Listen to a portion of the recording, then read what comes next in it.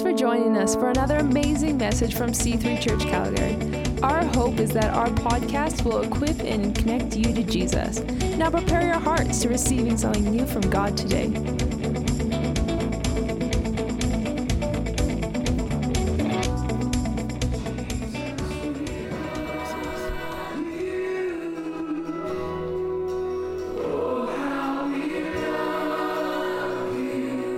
Yes, Lord. Yes, Lord.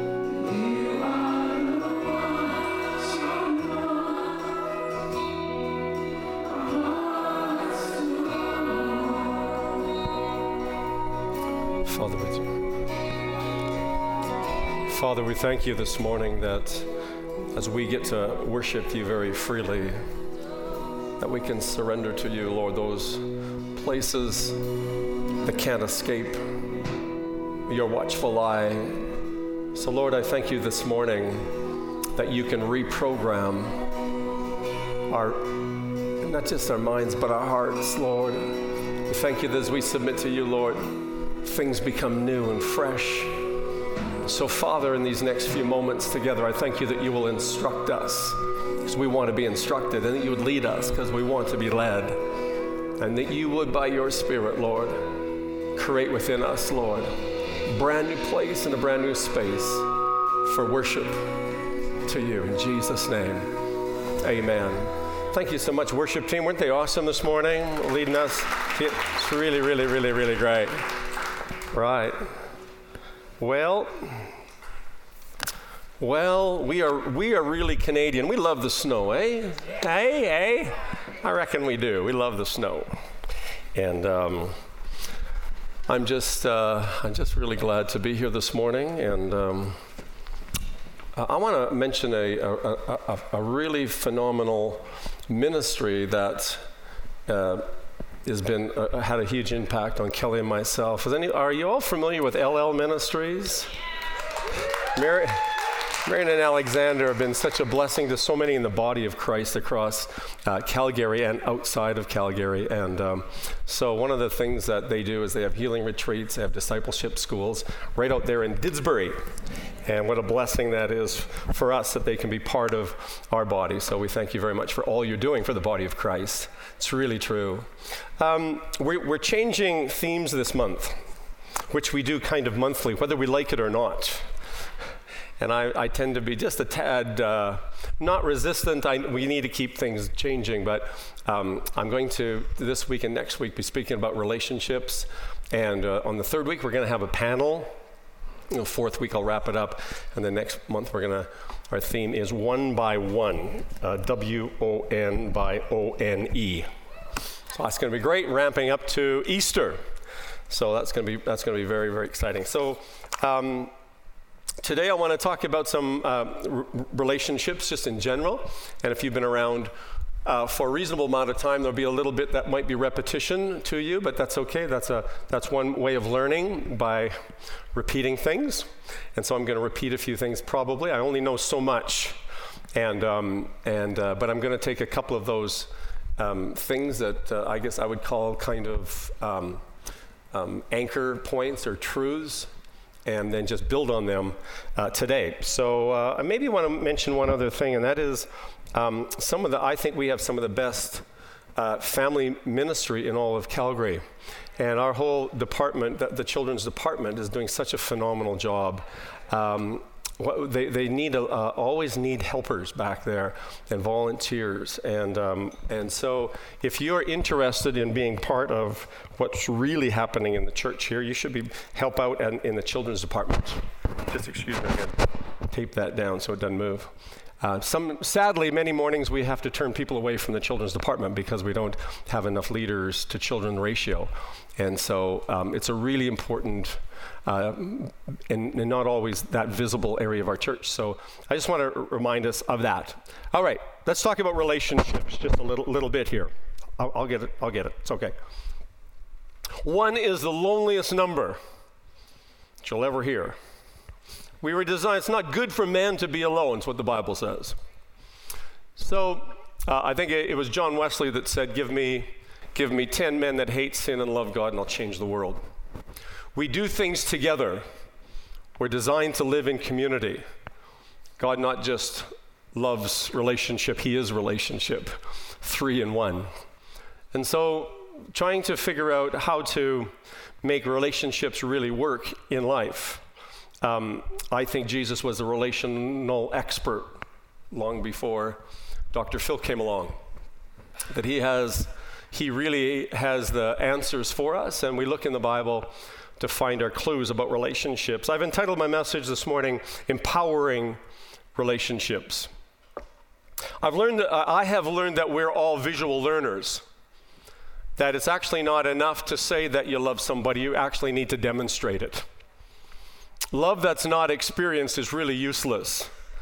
You need to experience it. Something needs to be done. And words, while it is important that I think we remind people with our words, I think it's much more powerful to demonstrate our love.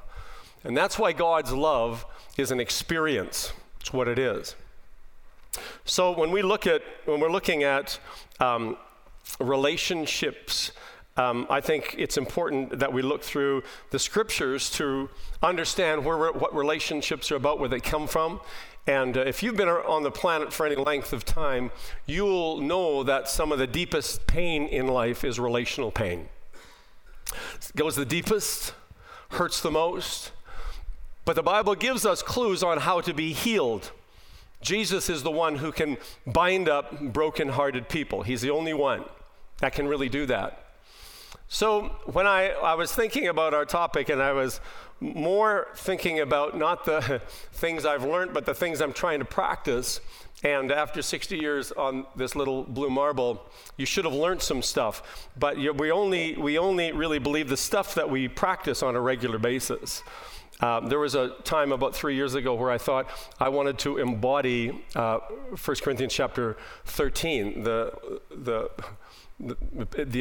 chapter on love. And I said, so what I thought I would do is I would just take the verbs and I would make them that would be my silent and personal exercise for that week or that month. And once I got that nailed, I'd move on to the next one. Silly me. The Bible, first of all, says that love is patient. Failed. So I thought, well, let's just move on to the next one. Love is kind.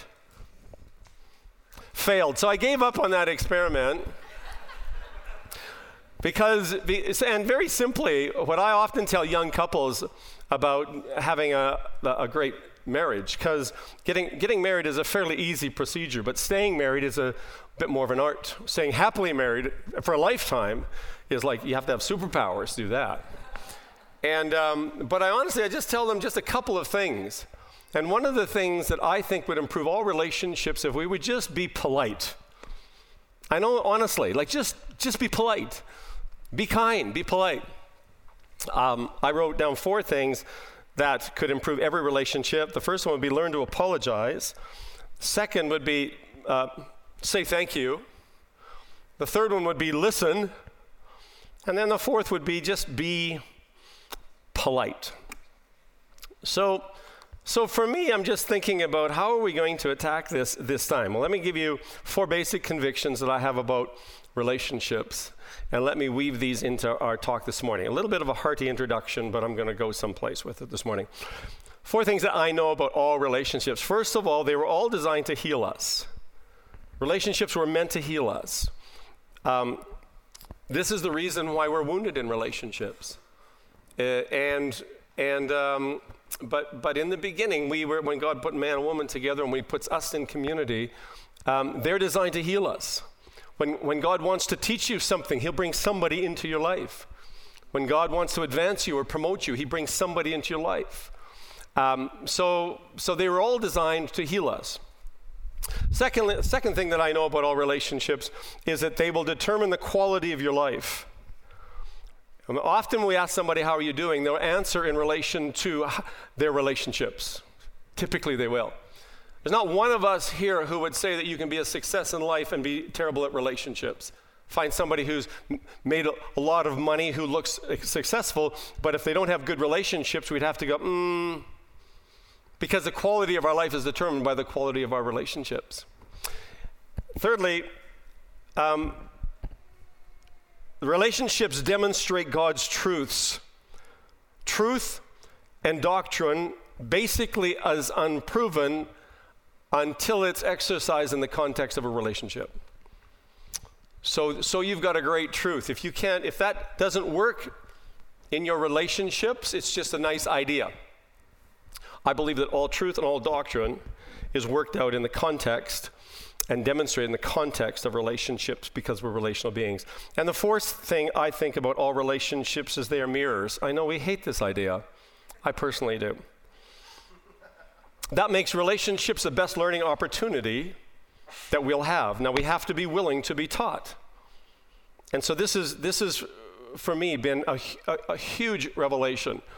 And I don't know, for all of us who are married, I'll probably touch on marriage next week, maybe not, but for some of us, we get the goofy idea that marriages were meant to make us happy. It's not even close. But they are meant to mature us and heal us and fulfill us. And they do fulfill an extremely powerful function in community. I think our revelation of marriage is our revelation of church. If you don't have a revelation of church, you won't have a good revelation of marriage, because in Ephesians chapter 5, he says that this is what I'm speaking about when I speak about marriage. I'm really speaking about the relationship of Christ and his church. So those two revelations go together. I remember late in my teen years asking myself one weekend, how am I ever going to deal with this selfishness in my life? Marriage. Who would have thought? So along came Kelly. So understanding our relationships and how to function in relationships, and I think that people don't fail in your relationships because you don't try, but we don't put effort. Lack of effort is not the cause of damaged relationships. We're putting that effort in the wrong direction. And so practice never makes perfect. It does make permanent, though. And being willing to change some of the things we do, I think, is a part of finding equality in life. All right, so a quality of our relationships determine the quality of our life. This morning I want to talk about empowering relationships. What I primarily mean is recovering our power of choice. That makes us powerful. Relational pain, I think, mostly is perceptual.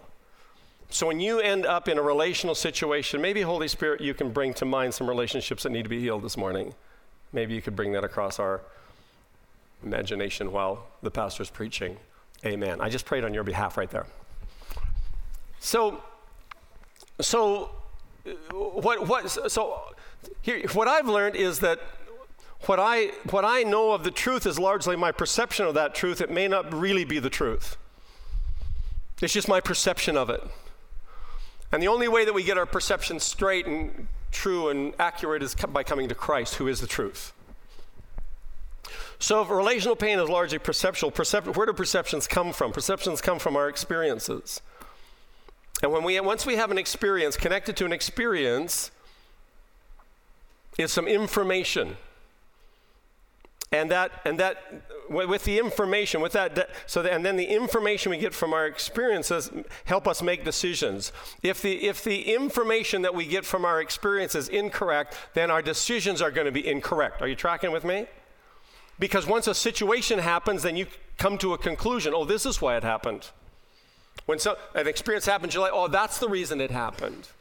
And so we come to conclusions, and then those conclusions become our perceptions.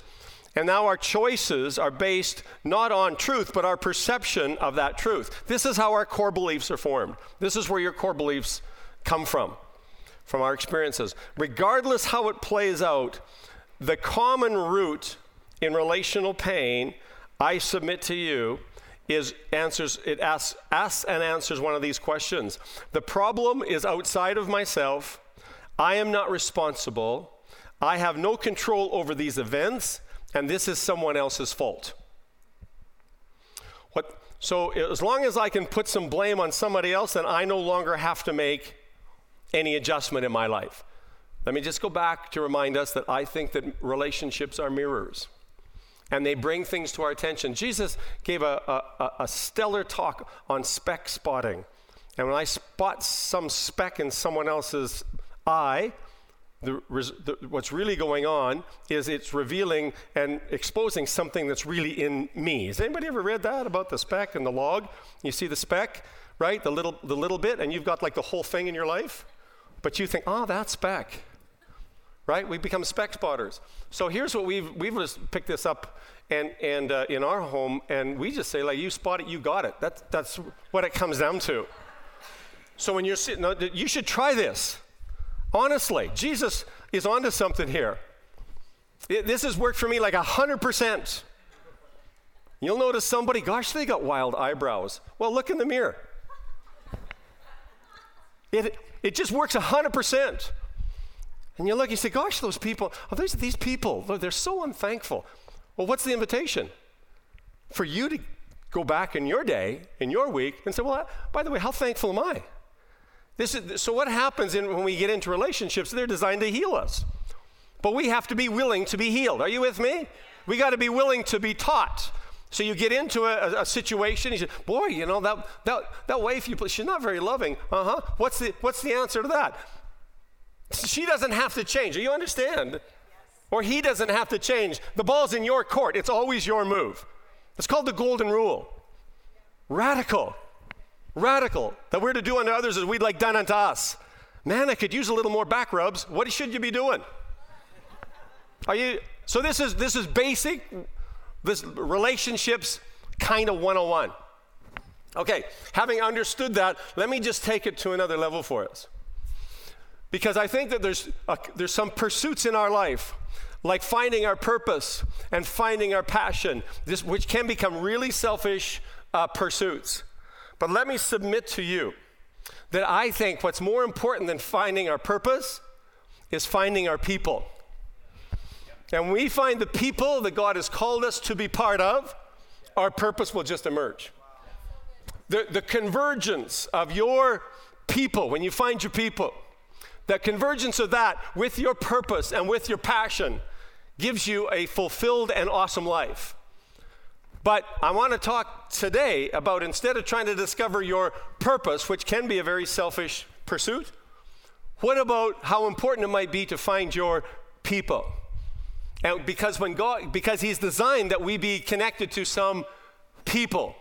And once we find our people, we need to commit to those people. Bible calls certain relationships covenantal relationships, that we're willing to, where there should be a little bit of blood.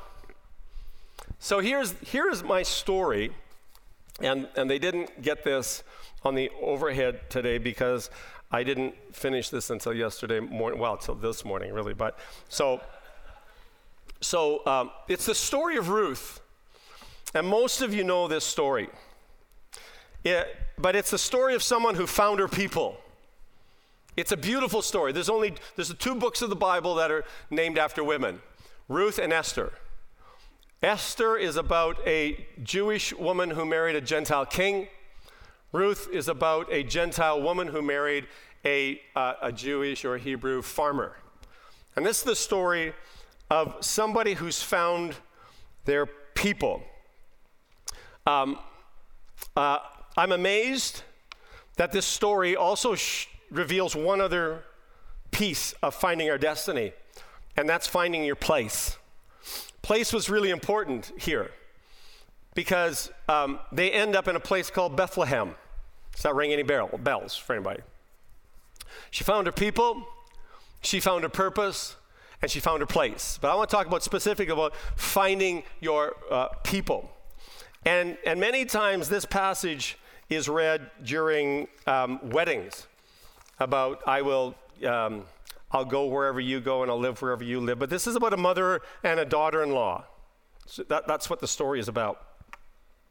And very interesting, the book ends with a genealogy.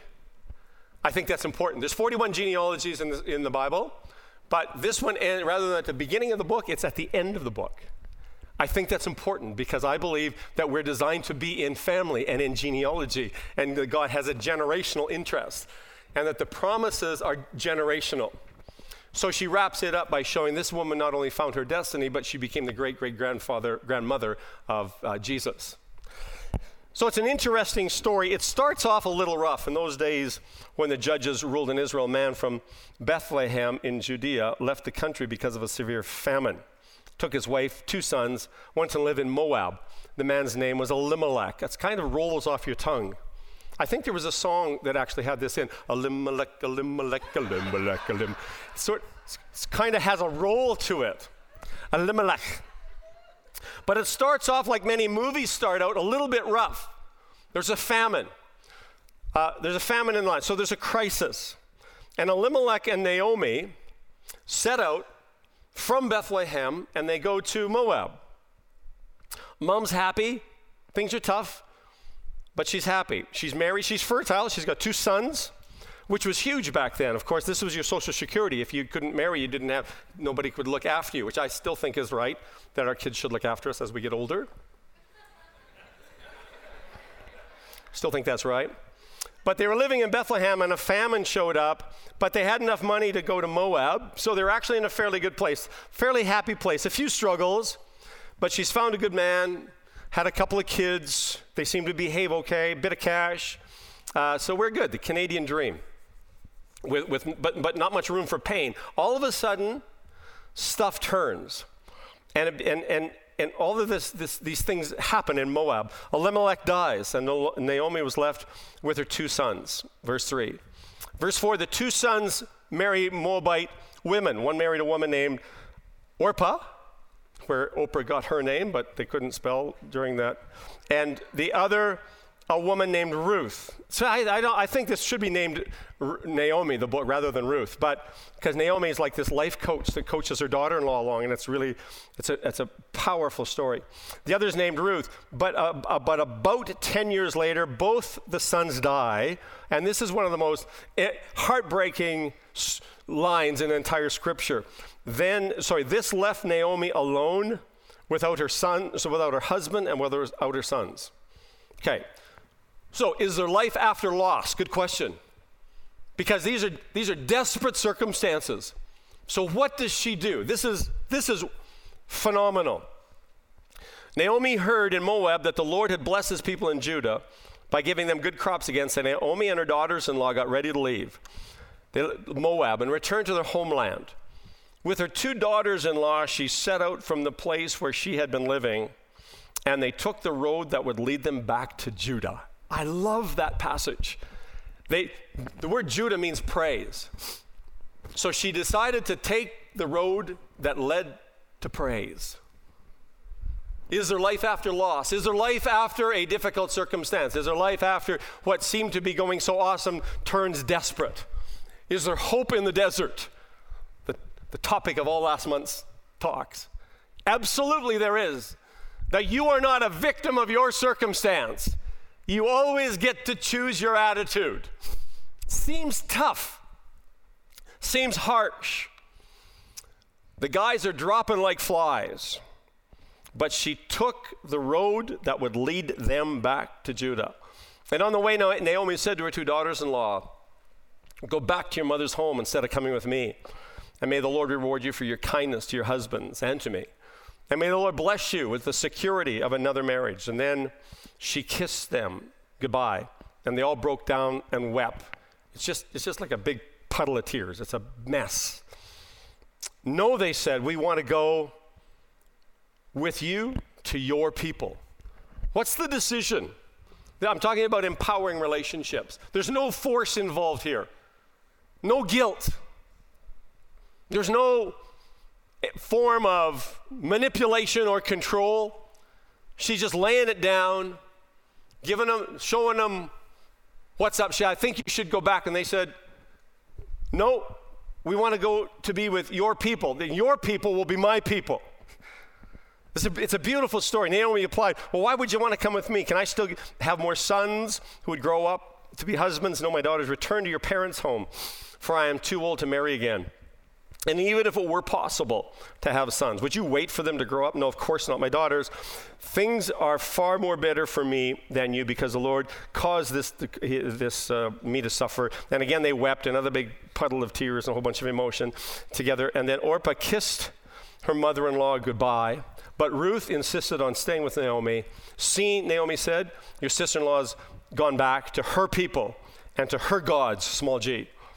You should do the same. But Ruth said, don't ask me to leave you and turn back. This is a beautiful, now very moving passage. We should have a cello playing as I read this. I'll go wherever you go and I'll live wherever you live. Your people will be my people. What had happened? She's found her people. Have you found your people? Have you found your people yet? Your tribe. There's a tribal DNA in us. Have you found your people? She said, your people will be my people. Your God, big G, will be my God, big G. I will die where you die, be buried there, and may the Lord punish me severely if I allow anything but death to separate us. So when Naomi saw that Ruth had made up her mind, she didn't force her to go with her, she stopped urging her, and the two of them continued on their journey to go to Bethlehem. Is there life after loss? This is a wonderful scene as they're shuffling down the dusty road from Moab back to Bethlehem, because what they're about to do, and they wouldn't have known it at the time, but they're about to become part of the genealogy, of the messianic genealogy, and be part of King David's line. And it's a wonderful, wonderful story. So the other thing that's amazing to me is that she is a Moabitess in the line of a Gentile in the line of King David. This is interesting. And she ends up marrying Boaz, who is the son of Rahab the harlot. We see that in Matthew 1 verse 5 from Jericho. And now the bloodline of David's great-grandma was a Moabitess, and his great-grandfather was a half-Canaanite. This is wonderful for me. The result of that one relational choice affected every one of us here today. It connects Ruth to the destiny of the Redeemer. Because of her connection with Naomi, she connected to the bloodline of the Redeemer. And we all need a Redeemer. The Bible says that we need someone to rescue us or redeem us. God can forgive anyone. He forgave a Moabitess. And he can give you a fresh start, just as Ruth needed redemption, so we need redemption. It's a beautiful story unfolds about her curling up at the feet of her kinsman Redeemer, which you and I, as we come to faith in Christ, we do something much the same. We come to our Redeemer, we submit ourselves at his feet, which part of worship, part of surrendering our life, and we do the same thing. She found her people. I just need to say three things about this, about finding our people. First of all, when you find your people, you need to commit to your people. This type of relationship was quite unique. It actually has a bit of a parallel to what Judas did, because he was implying when he kissed Jesus that he was in covenant with Jesus. But the problem was he couldn't pay the price of the covenant. When he realized out of his selfishness that he wasn't able to follow through with his part of the covenant, he betrayed Christ instead. What with a kiss? Not just a picture of intimacy, the picture of covenant. She has made covenant. This is a very unique relationship. It's happened throughout Scripture. You'll see a number of people. David and Jonathan had a very similar relationship. Harley and Davidson have the same relationship. It's covenantal. But for many of us, we find that relationships are based on convenience, not covenant. And as soon as they become uncomfortable and cost us a little bit too much, we bail. The biblical pattern for us is to find the people or the person that God has called us to be around, and we commit to them. And they now become an authorized voice in our life. When you find your people, commit to your people. Submit to your people. I don't mean lose your mind and just mindlessly do whatever they say, but do you have somebody in your life who is cheering for you, who believes in you, who shares your heart and your vision for life, and if need be, they can correct your course? I believe God places people like that around every one of us, and it's up to us to accept them when they come into our life. There'll be somebody around you that has, you admire them, you admire either their wisdom or their counsel, but when they give you counsel, I want to know, have you taken it? And have you made the necessary course correction? Is there an authoritative voice within your life? For many of us, that begins with our parents, but it may not end with our parents. For them, that she left her parents and was given somebody else to be an authorized voice in her life. May God give each one of us an authorized voice, which I believe he has, and us have the courage to receive that voice into our life. And we find voices. There's lots of voices. The question I would have for each one of us, who is the authoritative voice in your life? Who can give you a course correction and you'll take it? I found this to be incredibly enlarging for me. Whenever I'm asking Lord for a decision, I ask him for some direction. You know what he does? He puts people in my life because I actually am not that clear to be able to hear. I need it to come through somebody else's vocal cords often.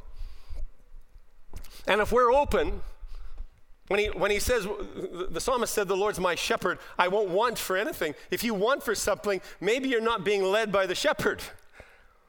And he uses other people. Is there somebody who you recognize Jesus in that you'd be willing to accept their counsel in your life?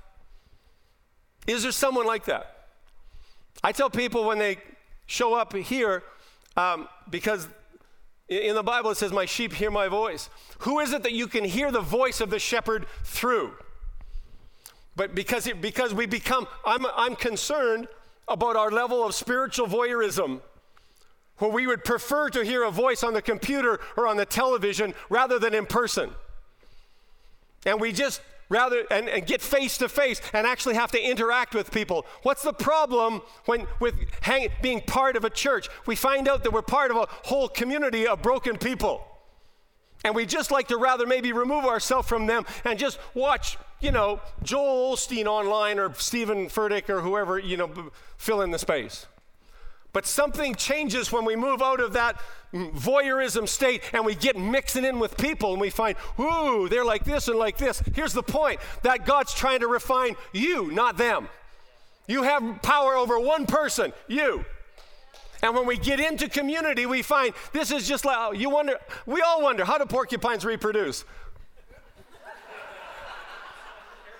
Isn't that the big question? We need David Attenborough to help us with that.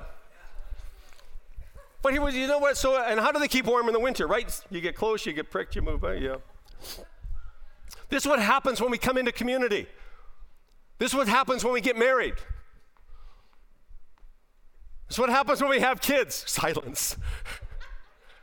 This is what happens when we invite people over for supper. We realize, gosh, they got some goofy ideas. Yeah, the Lord's trying to teach you tolerance. How's that going? They got different beliefs than you. They dress differently than you. They smell different than you. Yeah, that's the point. It's okay. Your smell isn't perfect. Your ideas aren't perfect. Hello. So we get together and we realize, heck, this is a lot of work. Well, you've got an option. You either live with loneliness and remove yourself, or else you roll up your sleeves and dive in and say, let's work this out. And rather than judging people, you learn to love people. When you find your people, commit to your people. There's a cost involved. There's a cost involved in being together and covenanting and laying down our lives. Jesus invited us to take up our cross, bring it along on the journey. I don't know about you, sometimes I just leave the cross behind. It doesn't mean, when he says take up your cross, he's not referring to physical death. But he is referring to putting other people's needs and desires before your own. It's a huge problem, because we want to satisfy our own needs. Unselfish love is able to, and this is the love that never fails, is able to give. I know along the line you say, well, hey, what about me? When's I get a little bit of that back? Let's be patient. There's more where that came from. When we take up our cross, the cross has to do with things dying. So when we pick up, we're to take our cross. No, he doesn't say take up my cross. Jesus didn't ask us to carry his cross. He carried that himself. But you've got some things you need to get on the cross. What is that? The ability to lay down our life for another takes courage. The idea of losing myself to another is extremely counterintuitive. Find the next thing is that she's able to take an instruction. The ability to take an instruction was a turning point of her life. Many say that chapter 3 in Ruth is the most important chapter in the Old Testament. She said, I'll do everything that you say. Your life is always your choice. Ruth always had a choice. I see a confident woman who sees destiny in relationship. It basically comes down to choice. What happens when we find obstacles in life? Obstacles in life will always reveal your beliefs if you're willing to face them. Your life is always your choice. Thirdly, we need to look inside. One of the most profound statements in the New Testament is Colossians chapter 2 and verse 10. It says, you are complete in Christ. Hey, don't I need my wife to complete me? Not apparently. But you do need Christ. To place what you can get from Christ on your spouse is an inappropriate request and expectation. Most things we can only find in Christ. Everything we need is provided in Christ. And it's always a danger to look outside and expect them to satisfy the desires of our hearts. Relationships will expose and magnify unhealed areas of our hearts. They reveal our beliefs. Your behaviors are the result of your beliefs. You won't be able to change a behavior until you change a belief. You can do it for maybe once or twice. You can verbalize it a bit. But until you change your core beliefs, you won't be able to change your behavior. To expect someone to change behavior is just, which is just cruel. That's why wanting someone to change is the worst form of rejection. Aren't I okay just the way I am? That's how Jesus loves us, just the way we are. And then he loves us into a place of healing. That's an incredible relationship. Remember, there's no perfect relationships, and perfect relationships aren't real. And the last one is stay teachable. Seek a mentor, other voices, wise counsel. It works, and it's worth it. I think that the end of the book of Ruth, and when you read the end of it and you see the genealogy, I think it reminds us that the decisions we make actually ripple down through the generations. And the giants that you don't fight in your life, your kids will have to fight. So I think that one of the best ways to discover what are the giants in our world is to get into a committed relationship and let them get exposed, the idols of our hearts. This big idol of self, this big idol of ego. And here's what we begin to learn as we begin to realize, I've discovered that insecurity and low self-esteem are really just sneaky forms of pride. You can just use that as an excuse if you're not careful. I'm just shy. You're selfish because you're thinking of yourself more than someone else. Yeah, well, what will people think? Yeah, that's the point. Once we become more God-conscious than self-conscious, we'll actually do some pretty wild things. So I've asked the Lord to listen. I'm embarrassed with some of the ways I've prayed for my relationships. But here's the first thing the Holy Spirit will say to me. He won't talk about this other person. He'll say, okay, but what about you? And this is a hard thing. This morning, if you're in a challenging relationship, like challenging, you've got a choice. What are you going to do? Are we going to allow the wise counsel of the counselor within us do stuff like forgive? You might need to write a letter. You might need to go face to face. You might need to pick up the phone. This is so powerful. But once we invite him to direct us and lead us, crazy thing happens. He does. But we have to have ears to hear what his Spirit is saying.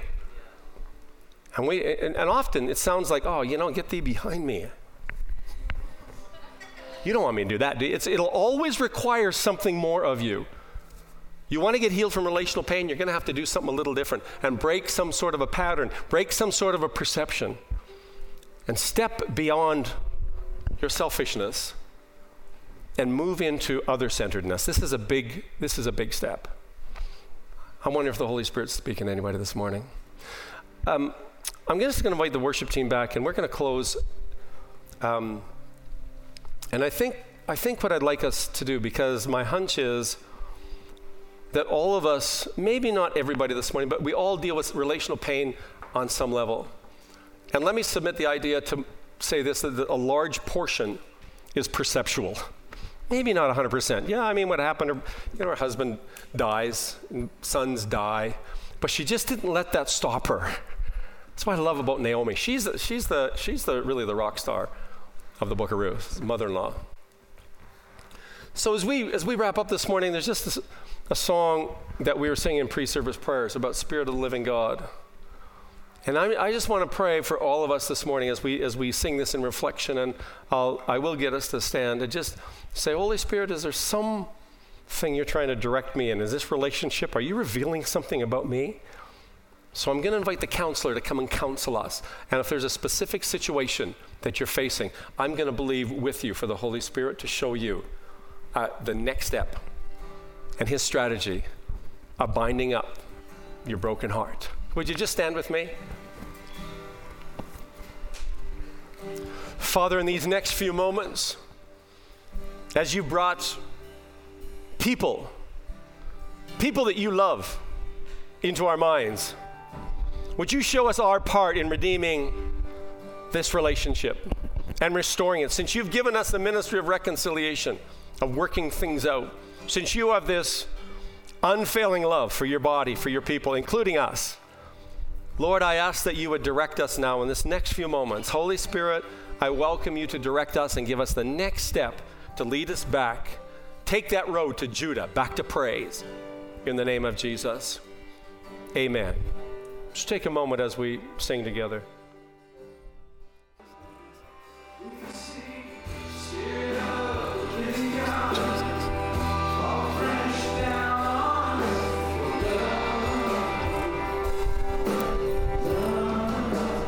Father, I thank you that in this moment where we can exchange some of our ashes for some of your beauty, that you are faithful. I thank you for instructing us and teaching us the way we should go.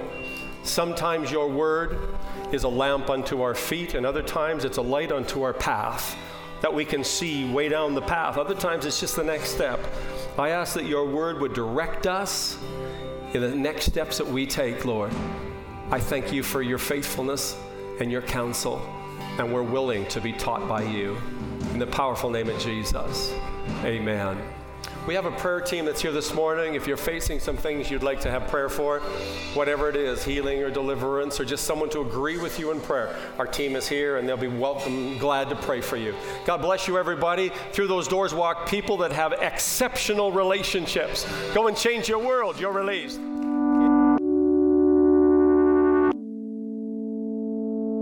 We hope this message has impacted you. For more information about what's going on, please check out our website at myc3church.ca. Now go change your world.